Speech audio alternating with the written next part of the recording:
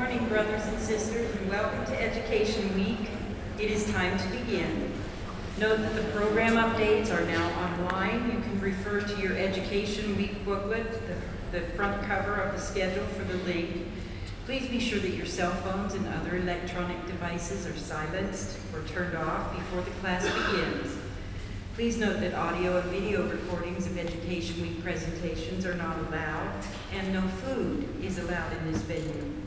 Please review these and other classroom etiquette items on page 47 of the class schedule booklet. Brother Max Gertsch from Midway, Utah will give our opening prayer.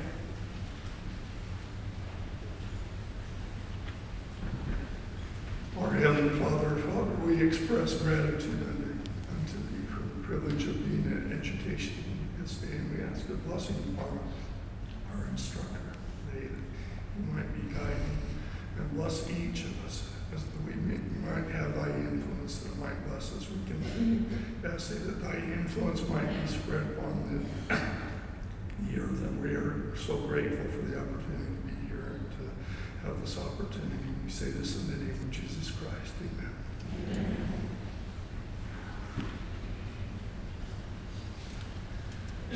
Thank you so much for that prayer, and thank you all for being up early enough to be here. Many repeat offenders coming as well. I'm truly humbled by your continued interest and willingness to learn a little more about light and about Revelation. And that's going to be where our focus will be today, is with respect to how light may function with respect to our receiving of revelation. And, as with most things, a little icebreaker for you that often comes from my kids. I was reminded of a principle of revelation that we'll actually talk about a little bit today. Some of you were here to hear me talk about how my wife had been here and our kids were at home, 3 teenagers. She made it back home yesterday to find out that something that had been, we thought, so clearly articulated had not been followed. It was to take the garbage can to the street. Anyone ever forgot that before? Detrimental consequences to forget something like that. And they did. They forgot. And we had told them in at least 2 different ways. We had written it down on a sheet, and we had told them verbally before they did, please make sure to put the garbage can out. What on earth does that have to do with Revelation? Well, it reminds me that really to receive revelation, we must have at least 2 things: the intent to act and the openness to receive, and not dictate how that information will be received. And you think of what's often used as an example with Joseph Smith, and the fact that he didn't just have curiosity and interest, or even just the belief that God can answer. He had an intent to act. His question was, which church should I join? Which one is right so that I can join it? There was an intention to take, and whatever was received, and there was an openness to however God may give that information. So I find that when we are truly not fully with intent in terms of acting, we often limit what God can do to answer us. We end up saying, well, if He were to answer me, He would tell me in this way. Even oftentimes without realizing it. And I think my kids are really good at that. If He had told me, and that was the response from my daughter, well, if you had sent us a text, then we would have put the garbage to the street. Don't do that with revelation. Be more open and willing to act in those ways. So I've given my introduction a couple times for those who've been here before, so it's going to get faster every time. I'm from Arizona originally. I joined the church as a young teenager, served a mission in the beautiful state of Georgia, and I'm married now, 3 children. They are wonderful the vast majority of the time. I've lived a number of places. I'm now a professor at Duke University and love studying things related to science, the gospel, and light. Now, our icebreaker today is going to be, let's switch over here. I don't trust technology as much today, so I just went ahead and did it the old school way. So for those who haven't been here before, use your phone camera, scan the QR code, touch the little link that pops up, and answer the question. And it will build another one of our fun word diagrams. This question is one that you have certainly heard before, as articulated initially by President Nelson a few years ago and followed up in many ways since then, about how we hear him, meaning hearing the Lord, receiving revelation. So once you log in, just go ahead and submit an answer, and it will eventually build the overall word diagram for us, hopefully, if it's behaving today. Is it not working? Yeah? Okay. It only shows one person there, so one of you figured it out. Okay. I'll be patient.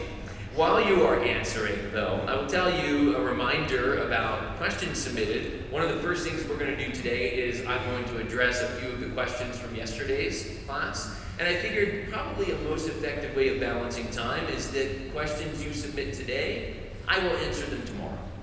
Okay, so that will, and it's not, I mean, honestly, I love taking questions on the fly. I'm just not as good about balancing my time. So this gives me a chance of addressing some of your questions without compromising what we have for a limited time. It does not look like it's working, guys. I don't know.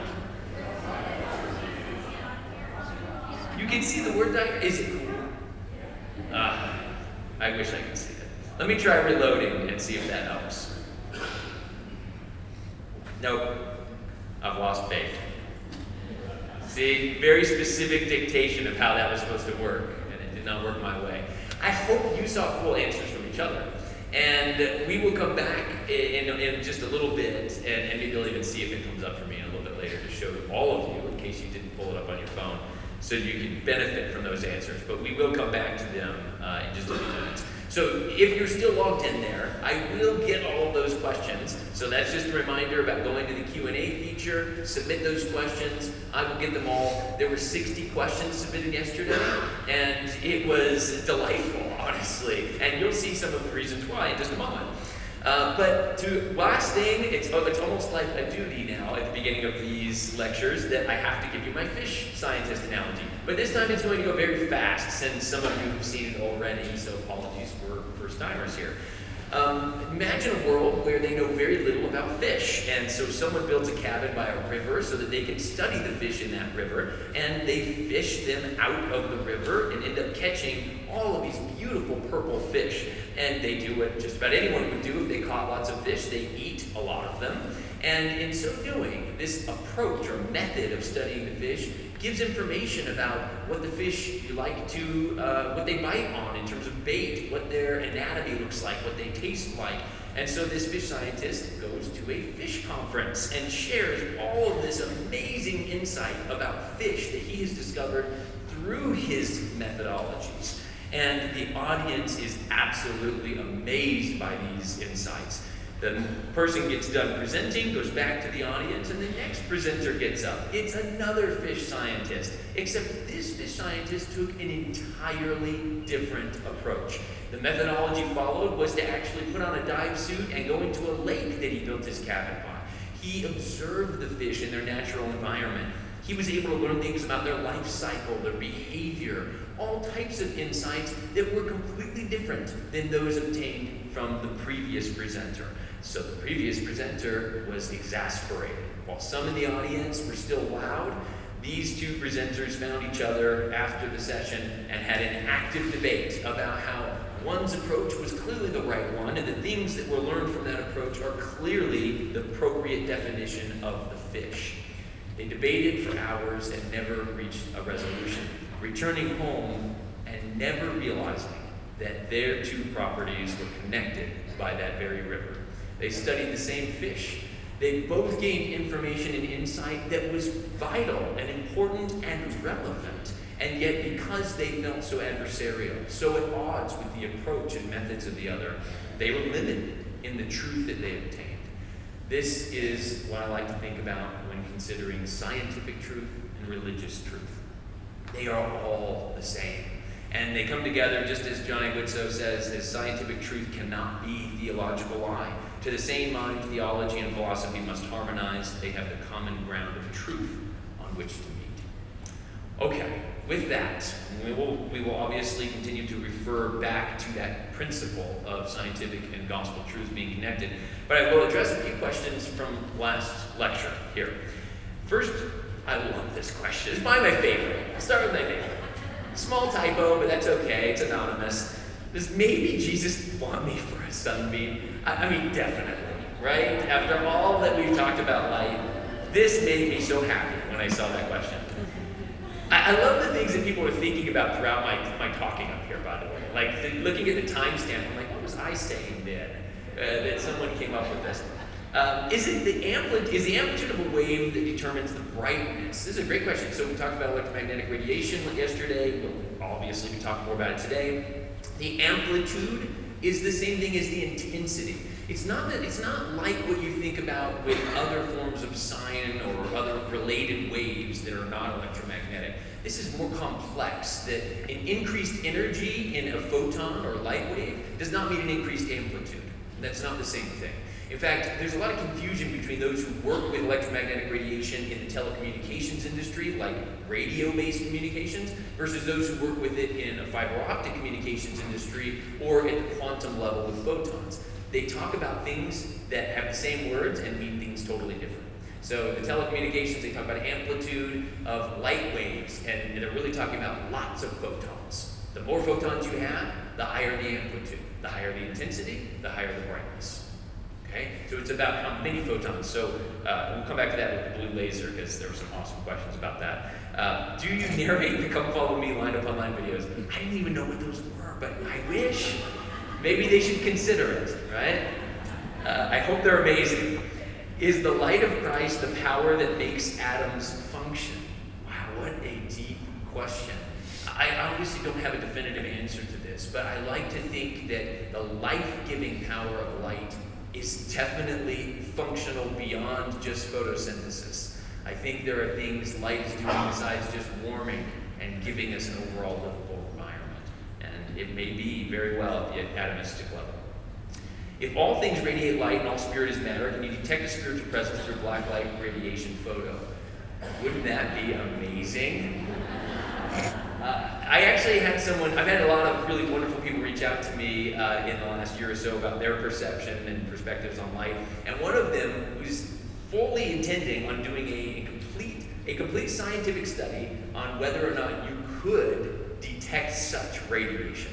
And he wanted advice about what should I look at, what range should I see? I have zero intelligible insight on that other than my own curiosity. But it certainly seems like something that at some point we may be capable of. Is the human voice a form of communication, a light wave?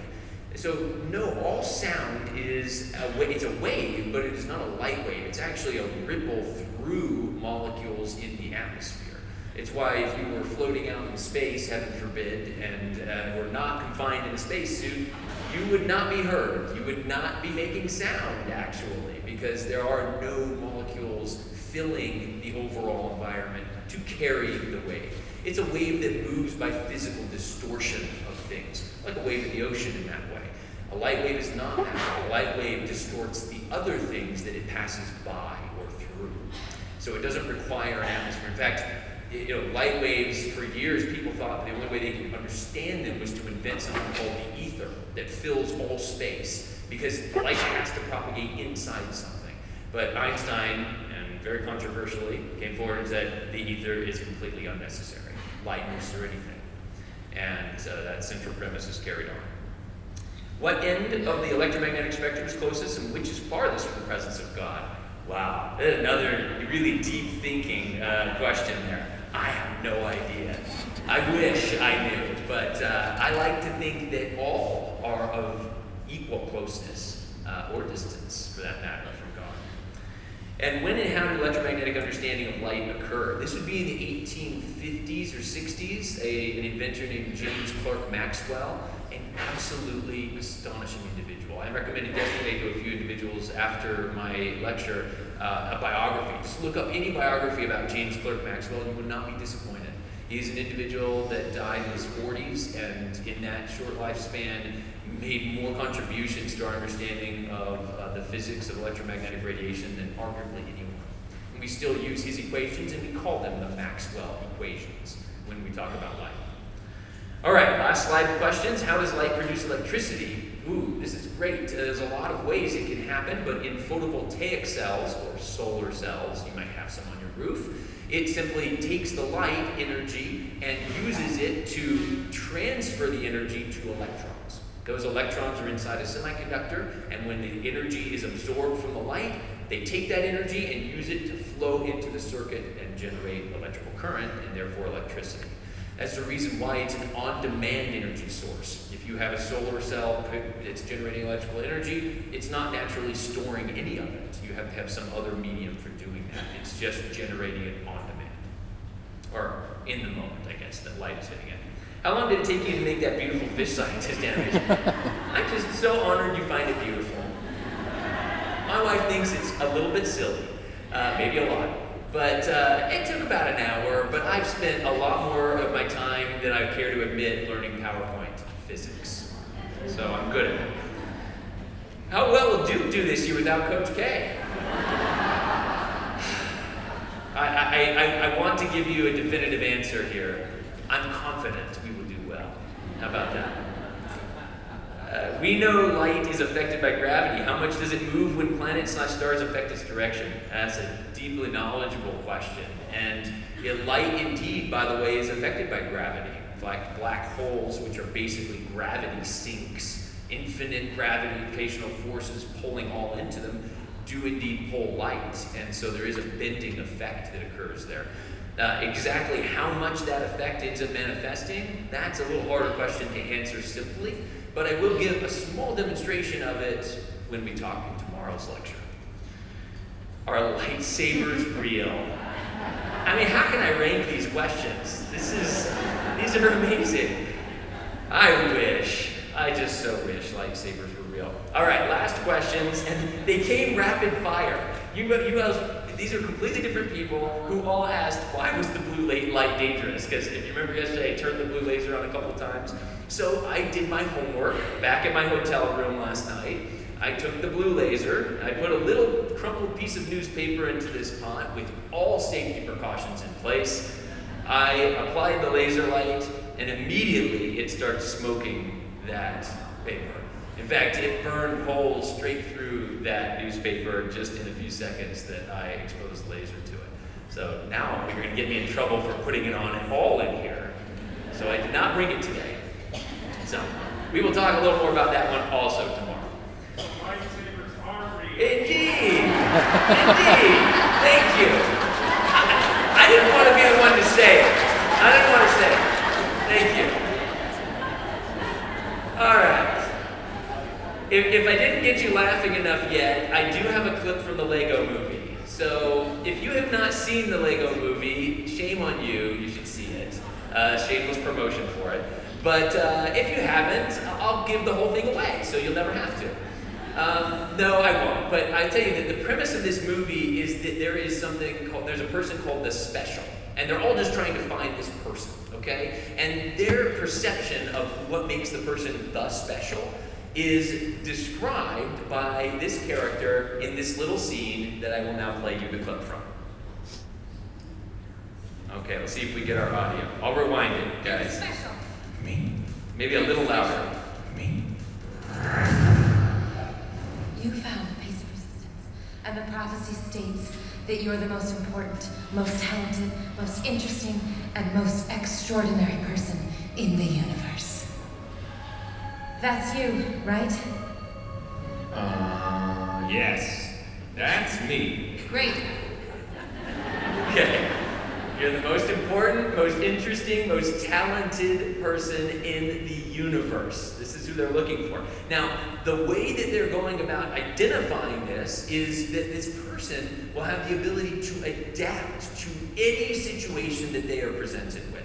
And many of them have this talent as well, where they see Lego bricks all around them, and they immediately see in their minds how to use them to build something to get them through a challenge.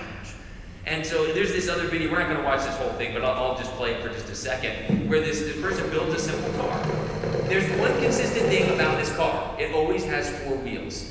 Everything else about it adapts in order to overcome an obstacle. So it increases the size of the car's wheels, and then, it can't get over a larger So it changes to four-wheel drive, and then it gets over it with different wheels. And it gets crazy. I mean, look at this. But the whole time, it's four wheels on the car doing all types of outlandish stuff. All right? So I want you to think about this with respect to our search for truth and revelation in life. That it is a lot like being willing to adapt through circumstances. Things are never going to be the same for you as they are for anyone else. And in your life, they're going to continue to grow and change. So your adaptation when it comes to seeking and receiving revelation must be as agile as your undoubtedly changing life experience is going to be. So, with that, let's remind ourselves of the connection between light and truth. They are indeed connected. These three are some of the more popular verses from some of the most pointed sections about light in the Doctrine and Covenants. And they indicate things like the fact that Jesus is a God who comprehends all things, that he is the light of truth, and that truth shineth. We also see that when we receive truth and light, we can do so until we are glorified in truth to know all things. And that whatsoever is truth is light. So there is a key intersection between light and truth. And wouldn't you like to comprehend all things? I mean, imagine the things that you might struggle with, or maybe just even wonder about. I mean, here's a list that I came up with when I thought about this yesterday. And it's no particular order. I mean, the fourth point is as important to me as the others for communicating and understanding how to communicate better. But all are things I do not comprehend in full and would love to have greater comprehension about. So when you think about that, consider this promise. Now, I always pay a little more attention when there is some phraseology or especially entire verses that are nearly duplicated across different standard works. This is one such duplication, and it is not just a simple doctrine, it's a promise to comprehend all things. So the Doctrine and Covenants version in 8867 says, "And if your eye be single to my glory, your whole bodies shall be filled with light, and there shall be no darkness in you, and that body which is filled with light comprehendeth all things."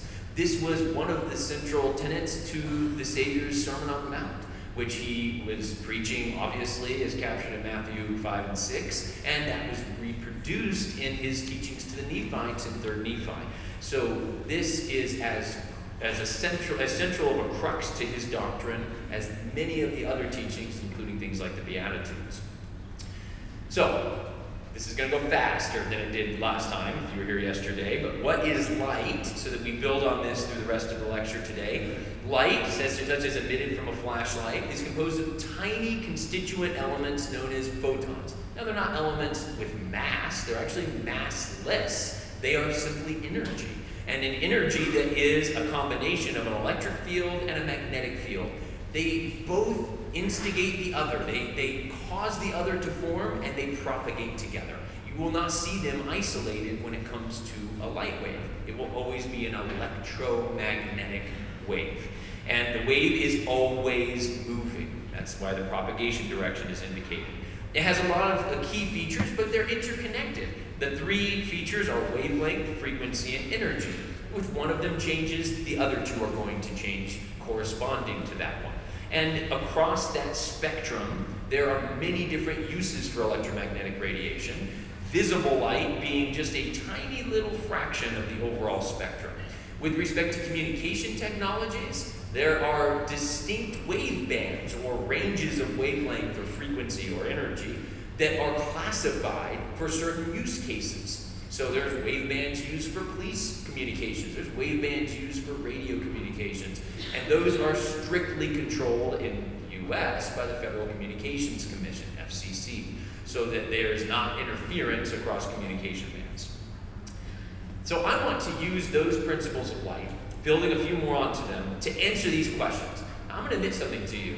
In preparing this lecture yesterday, I started preparing weeks ago, but really putting it together, this is one of those moments where I took a very significant shift from my initial notes. And that's a little scary, but it also is something that I feel like the content I've developed here is certainly most appropriate for what some of you may be coming to learn about. So I hope that addressing some of these questions will help you.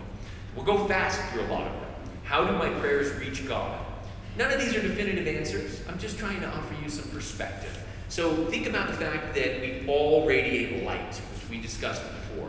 Spiritual light carries information. President McKay's quote we talked about yesterday, that we all radiate who we are, and that information is able to be received by others. And that light moves at the speed of light. There is nothing faster of which we are aware. And so it is the fastest moving medium of which you could use to transmit something from one place to another. Based on those things, consider the words from C&C section 6. Yea, I tell thee, that thou mayest know that there is none else save God that knowest the thoughts and the intents of thy heart. If light is at least one possible medium for the prayers of our hearts to reach God, I'd be happy with it, knowing that it, by our own measurement capabilities, is the fastest way to get things there. How can God hear my prayers and so many others? Well, this is a major concern, by the way, that I've heard brought up when I've spoken to congregations of youth about these principles. This concern over the magnitude of God's creations and how it could be simplified down to listening intently to an individual. So let's talk about how information itself is crammed into light as a premise to build on here. These three examples I give are some of the more common ways that we use information cramming for radio-based communications. So AM radio, and I'll use this radio analogy again in just a moment, a couple slides away, but for radio waves, the original radio waves were amplitude modulated. That's AM, amplitude modulation, where you take the signal, okay, this is the sound wave, so to speak, this is the information in the sound wave, and then this is the carrier wave, this is the light wave, that's the amplitude based on intensity, okay, of the transmitted photons. And then the modulated result is they basically take that sound wave and they embed it into this light wave. It's called analog, meaning it's not splitting it down, chopping it up into ones and zeros. It's just taking the actual rapid flow at the rate that it's coming, putting it into a light wave and allowing it to be converted electrically from one source to the next. FM radio, instead of using amplitude modulation, they moved to frequency modulation. And while that looks messier, it's a lot cleaner signal. In fact, what happens is it retains its integrity better than amplitude modulation. Because when light is moving specifically through an atmosphere, there are interactions it can have with molecules in that atmosphere. So its amplitude will diminish over distance. That's why you can't pick up a radio station that's broadcasting in North Carolina when you're in Utah. Okay? It's going to be different because it's not going to travel that much distance. Satellite radio introduces digitization. So the original data is ones and zeros. That's with a voice, or if it's a video transmission, it would also be digitized into ones and zeros. Those are then encoded into the modulated result, and that result is transmitted. So no matter which method is used, the way we get information into light is by modifying some attribute of the light. Modifying that light allows for this information to then be extracted by the appropriate receiver. And keep in mind the fact that in our room right now, there are thousands of conversations being transmitted in, around, and a little scary, through you and me. And we are not aware at all of those conversations. You don't know what's in those conversations. And thankfully, we're able to mostly keep those things protected, where only the intended recipient ends up extracting the intended information. So that level of control is something to think about with respect to what God would be capable of. Okay, so a little fun connection to this. Most data, including all internet traffic, uses pulses to represent the digitized information. So there's amplitude modulation frequency, that's telecommunication in the radio waves, but in terms of internet traffic, it's mostly pulsed light wave, on, off. Think about Morse code.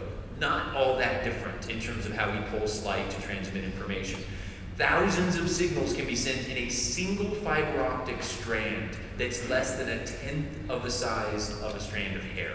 think about how much information that is. I'll tell you exactly how much as well in just a sec. But first, you want to see now that someone thinks my PowerPoint graphics can be beautiful even, I brought the stick figures back for you to show you how a cell phone conversation happens. So I thought of this years ago when I had a FaceTime call with my wife when I had just landed in Beijing and she was back home where we lived at the time in New York. And, we take these things for granted, but how incredible. Like, I just pulled this little box out of my pocket, and in seconds, I was looking at the face of my wife and children, hearing their voices in enough of a real-time scenario that we didn't have to sit and say, over, right? I mean, we actually had a real-time conversation. That is incredible. And to make that happen, that meant all of the information that I was creating, or now I put England here instead of China, but, it stalled. Let me play it over again. Let's see if it'll work.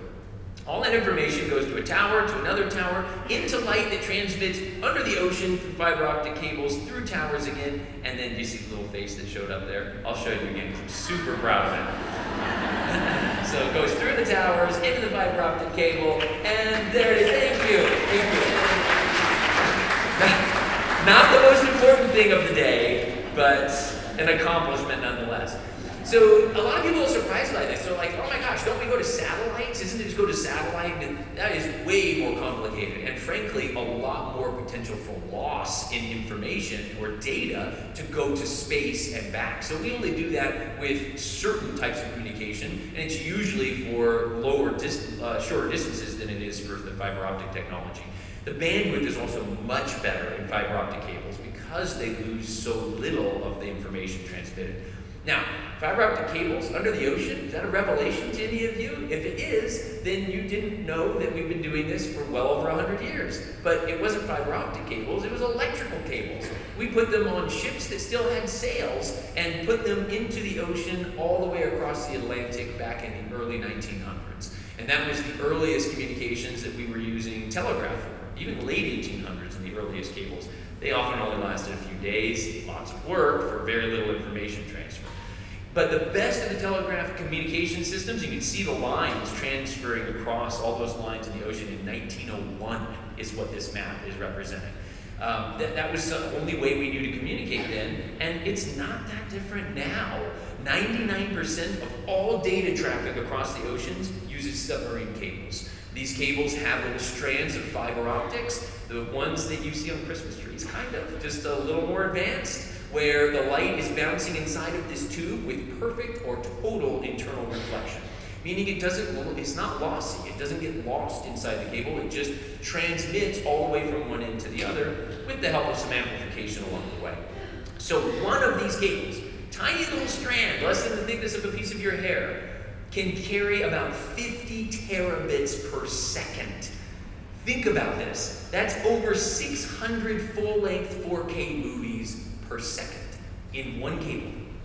And those cables can be multiplexed with even greater amounts of information, and you can even transverse information in both directions in some of them. Though it is a real astonishing landmark of communication transfer and technology. Okay, so cool, right? But what about communication with God? If humankind can do this, imagine what God must be capable of. I'm not saying he's going to do it the same way. I just want you to let your brain think for a second. If we are capable of that, what must God be able to do to get information to us? There is no limit that we could come up with. And I think that the prophet that probably captured this best in his life was the prophet Enoch. And these beautiful interchange that you're likely familiar with, where he says, "How is it that thou canst weep?" he says to God, "seeing thou art holy, and from all eternity to all eternity. And were it possible that man could number the particles of the earth, yea, millions of earths like this, it would not be beginning to the number of thy creations. And thy curtains are stretched out still, and thy bosom is there, thou art just. How is it thou canst weep?" And the Lord said unto Enoch, "Behold, these thy brethren, they are the workmanship of mine hands." Someone asked a question a day or two ago about the James Webb images, the new Hubble 2.0. I hope you've been following this. I have been in awe by these. I mean, awe is not a word I would use to describe my general feeling most days. I don't know about you. I mean, when was the last time you were in awe about something? I look at these images, I'm in awe. This is a tiny, tiny fraction of the visible universe from our vantage point. One fraction, and it captures thousands of galaxies in a single image. This type of majesty, this grandeur, these are things we know, especially through restored scripture. And so, if anything, it should give you a reassurance of the presence and majesty of God, of his greatness and glory, and therefore his capacity to do more than you're ever going to be able to understand. That God's ways are greater than man's ways, and that we cannot comprehend all the things which God can comprehend. How rapidly can he answer? Well, in Alma 9, it says that he is quick to hear the cries of his people and to answer their prayers. But how quick is quick? So think about light with the theory of relativity. Speed of light is a constant that holds together space and time. That's the central premise for Einstein's perspectives that come through his theories of relativity. So it's independent of how the observer is moving. This is where you develop cool things like the twin paradox, where if I'm standing on Earth and my twin gets onto a rocket ship and it travels at the speed of light, and he comes back and it only was 2 weeks' time for him and 20 years for me. So why does that happen? Because there is a contraction to obey this principle of constancy of the speed of light. And we've proven this, by the way. This isn't just like outlandish little examples, like, for instance, someone putting a little rocket ship guy on a screen, which is about to happen. It's actually things that we can measure. So when you travel even faster than normal travel on Earth, like spend a lot of time on a plane, you are actually seeing at the nano, probably more like picosecond level, some less time passage than the person that stayed on Earth all that time to travel. Okay? That's infinitesimally small, but it is measurable, and it does occur. So if you think about this, that an observer standing on the ground and one on a rocket ship, lucky guy, holding a flashlight, turning the flashlight on and shining it. If both of them measured the speed of the light coming out of the flashlight, they would get the same result. That should feel very illogical, because it is not logical to anything else of which we are aware. It's light that holds this unique attribute. So speed of light and its constancy is a central crux to the way that we might think about communication from God. From our observation on Earth, it takes about 8 minutes for light to travel to us from the sun. Okay, so when you get hit with sunshine, you think, 8 minutes ago, that was on the sun. And here it is now warming me. And based, though, on the relativistic contraction of space and time, that trip was instantaneous for the light. If you were traveling on that photon, it would have been instant that you left the sun and arrived at the Earth. Think about that principle when you imagine that God is light, and that it shall come to pass that before they call, I will answer. And while they are yet speaking, I will hear. God has no limits. His ability to answer is not confined by any of our measurements or our own ability to transmit information. Am I capable of hearing him? We talked about these ones yesterday, so this is a fast blast. Graphene, the thinnest known material, stable in normal environments that we are aware of. And when you put it on a substrate, it causes distinct changes to how light interacts. If graphene can do that, then I propose our spiritual matter combined with our bodies, of which we know we get greater power from, because it's a bondage to be without the body. That leads me to suggest that this unique combination of spirit and body give us a capacity to extract information from light, potentially then from God, that we cannot get to in any other way. How do I hear him? Well, I hope most of you have used one of these. I think you probably have. And I would have brought one in as a demo, but it was a little hard to pack in my luggage, and so I know you can picture it. If I had a radio here, I would turn it on and make sure it's not programmed with the antenna to a certain frequency for transmission, for receiving a transmission, so you hear static, right? And then I'd tune the knob and we'd pick up a station. Of course, when I was a teenager, the radios looked a little more like this. This was the cool one to have in the 80s and 90s. But nevertheless, it still looked the same, receiving those signals and transmitting them. So think about this. All of that information, it was there all along. You tuning into it only changed your receiving. But right now, sitting in this room, there are dozens of radio transmissions happening. If we pulled a radio out, we could tune into any number of them. Imagine all the things that God might be communicating that we just are not tuned quite enough into. If you're wondering how to tune in, how to hear Him, good news. There is a wonderful repository of instruction provided on this. All you have to do is Google, how do I hear Him? You don't have to put the church name in there. You don't have to write prophets in there. You can just simply Google, how do I hear Him? And the first link that will come up is this page, which is the collection of snippets from modern day prophets and leaders of the church providing really simple insights. If you've watched these, I don't know what your reaction is, but my reaction is, well, that's simple. There's no, join me in the central room of the upper floor of the Salt Lake Temple, turn the temperature to this condition, and this is when revelation will come in. It is so simple, and therefore accessible to any of us. The comparison between Nephi and his brothers is a standout in this way, and I'll animate this one in because I'll go faster through it. But I just want to indicate to you that Nephi, it wasn't just that he was frustrated that his brothers weren't receiving what he had. It was that he was so confident they had the ability to receive it.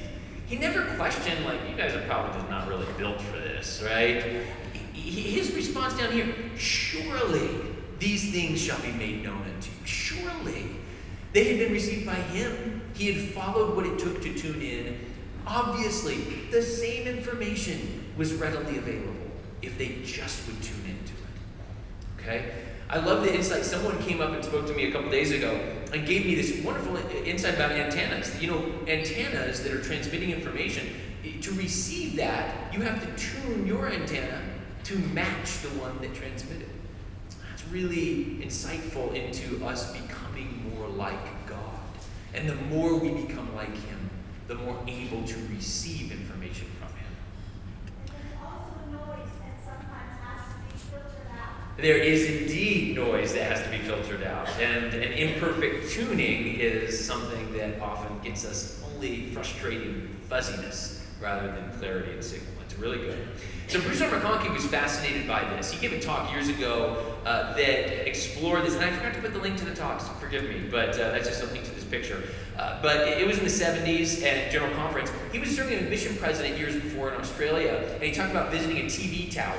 And was so interested in how they put information into these light signals, and then you go down to the city below, and you receive those signals by the antenna on your roof and watch the TV station. And so when he got home that night, he watched the station with his kids, and he talks about this in the quote. He was just enthralled with this idea. And so he says, I think this illustrates perfectly what is involved in the receipt of revelation and the seeing of visions. We can read about visions and revelations in the records of the past, but we cannot comprehend what is involved until we see and hear and experience for ourselves. So it is with revelations and visions of eternity. They are around us all the time. But millions of people everywhere live and die without tasting the good word of God because they do not obey the laws which implant the revelations of the Lord in their souls. I don't know what your challenges may be, if any, about how to hear Him in your life, but I'll tell you one of mine. I, far too often, visualize my petitions to God as getting Him to speak. If I only ask the right thing, surely He may decide to answer.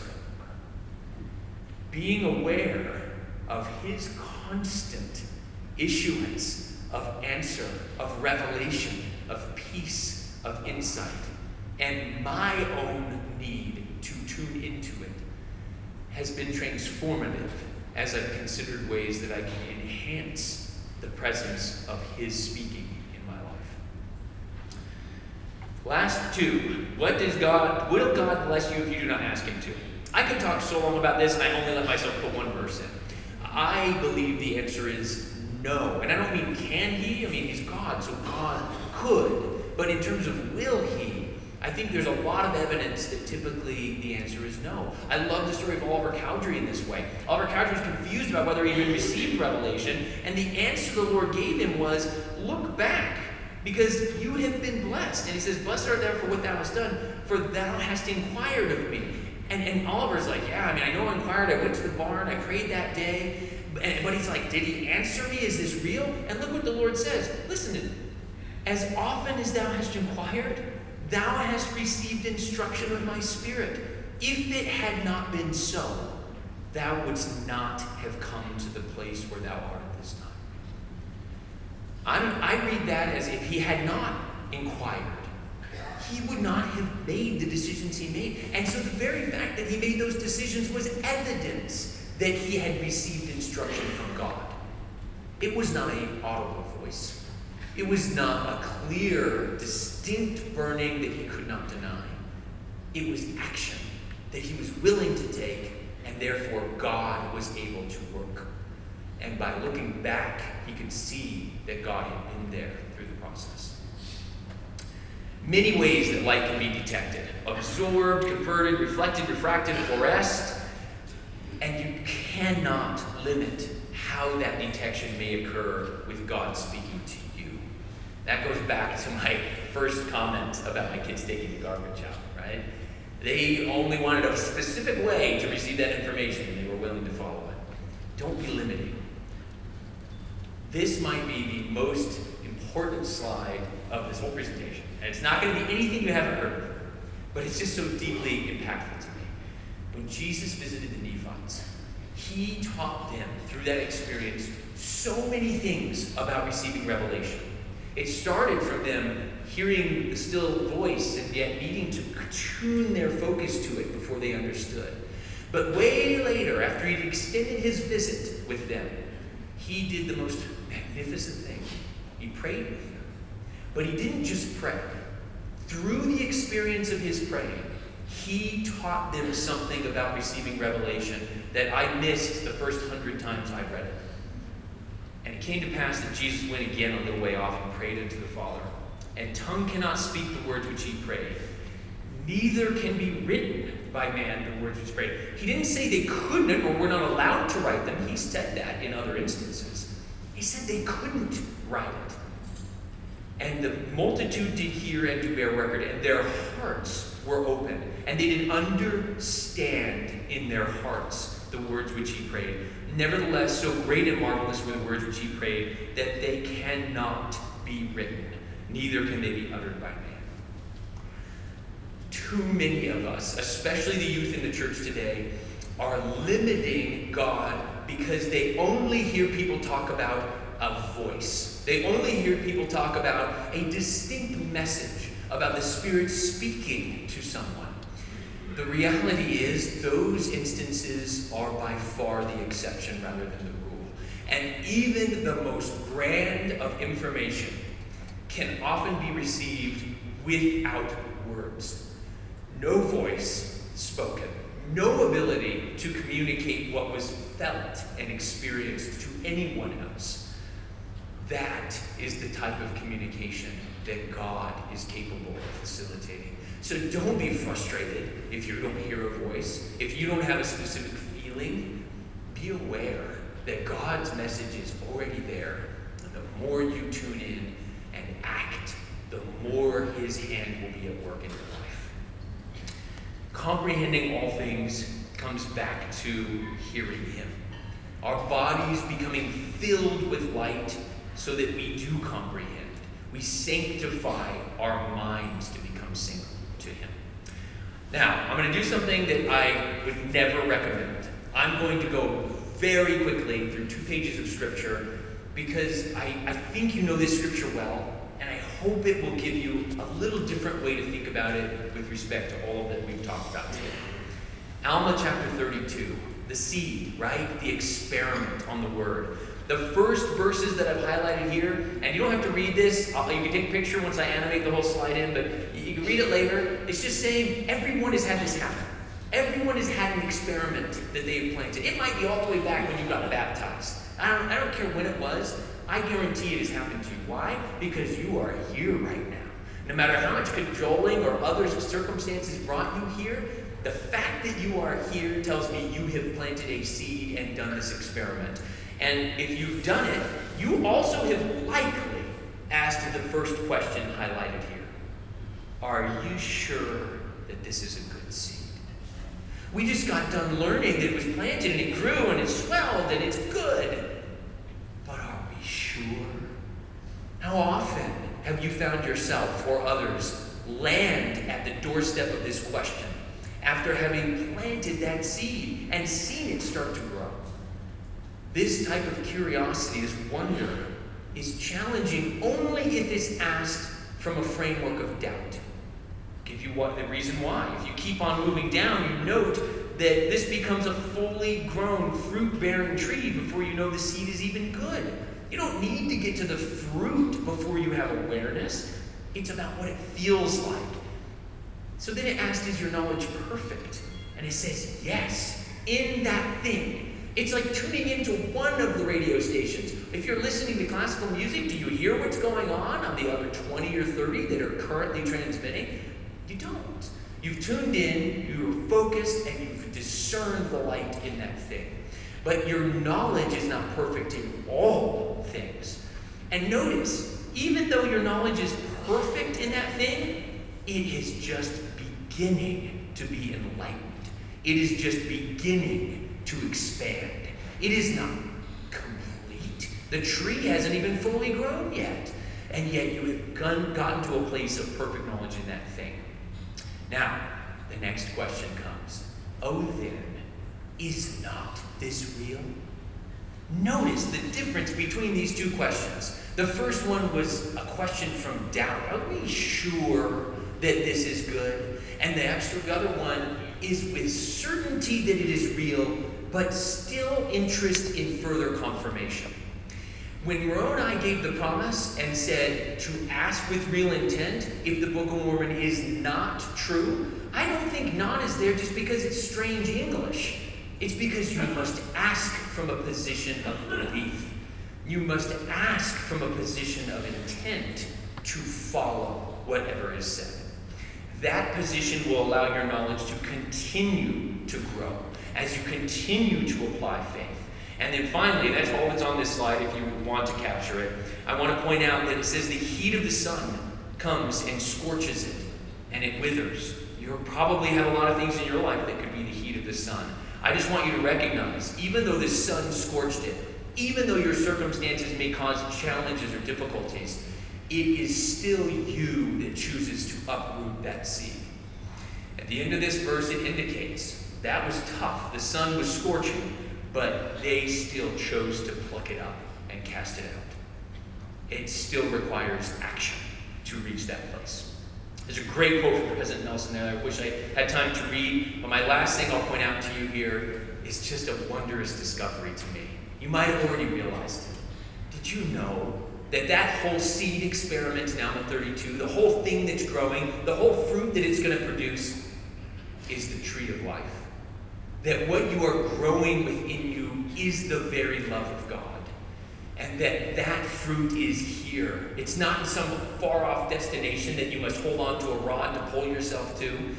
It is right inside of you, as close as it can possibly be, as convenient to pluck and partake of as any place that God could place it. All right, closing out. You are the special. Back to the Lego movie and realizing this whole mystery of finding the special. Near the end of the movie, it says this: you are the most talented, most interesting, and most extraordinary person in the universe. And you are capable of amazing things because you are the special. and so am I, and so is everyone. The prophecy is true. It's about all of us. Right now, it's about you, and you can still change everything. You were made to receive light and truth from God. As you open yourself to receiving that light and truth, it will grow brighter and brighter until the most perfect of days, the days where your knowledge in all things becomes so perfect that God's love is without question. Of these things I testify in the name of Jesus Christ. Amen.